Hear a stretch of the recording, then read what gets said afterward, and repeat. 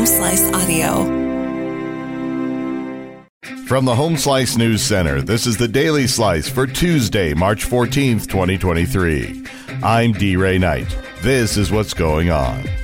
Rapid City Police are urging motorists to slow down in school zones. That after handing out 4 citations and 5 warnings during a school zone traffic enforcement operation conducted on Friday. Police say among the citations was a driver ticketed for going 63 miles per hour on West Chicago Street and another traveling 50 miles per hour on North Mount Rushmore Road. Police remind motorists to slow down in school zones and be aware of increased pedestrian traffic during start and release times.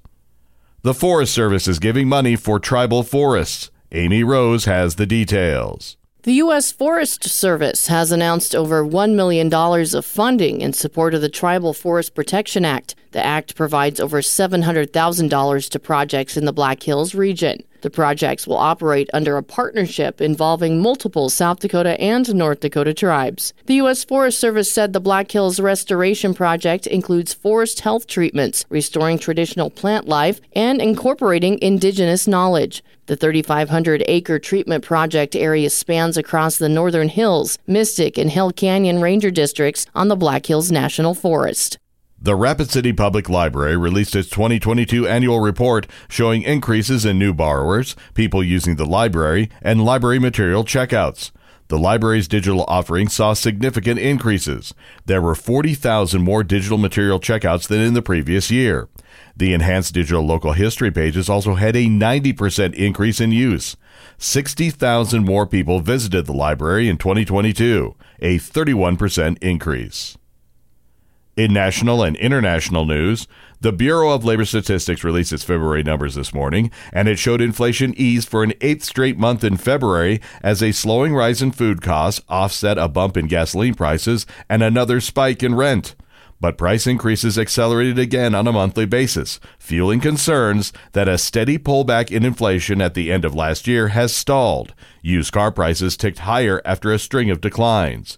Consumer prices increased 6% from a year earlier, down from 6.4% in January and a 40-year high of 9.1% last June, according to the Labor Department's Consumer Price Index.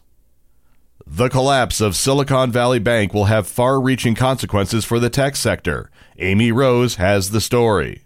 Silicon Valley Bank's collapse has rattled the technology industry that had been the bank's backbone. It's left shell-shocked entrepreneurs thankful for the government reprieve that saved their money, while they mourned the loss of a place that served as a chummy club of innovation. Even as tech startups felt relief for the deposit guarantees that will allow them to continue to pay their workers and other bills, startup CEOs and the venture capitalists who backed them worried that it may be more difficult to finance risky ideas in the future without the presence of an institution that had been a reliable partner for the past 40 years.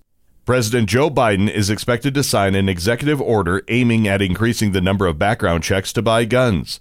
The order also seeks to promote more secure firearm storage and ensure U.S. law enforcement agencies get the most from last summer's bipartisan gun control law. The president is expected to unveil his latest efforts at curbing gun violence during a speech Tuesday in Monterey Park, California, where a gunman stormed a dance hall and shot 20 people, killing 11 following a Lunar New Year celebration.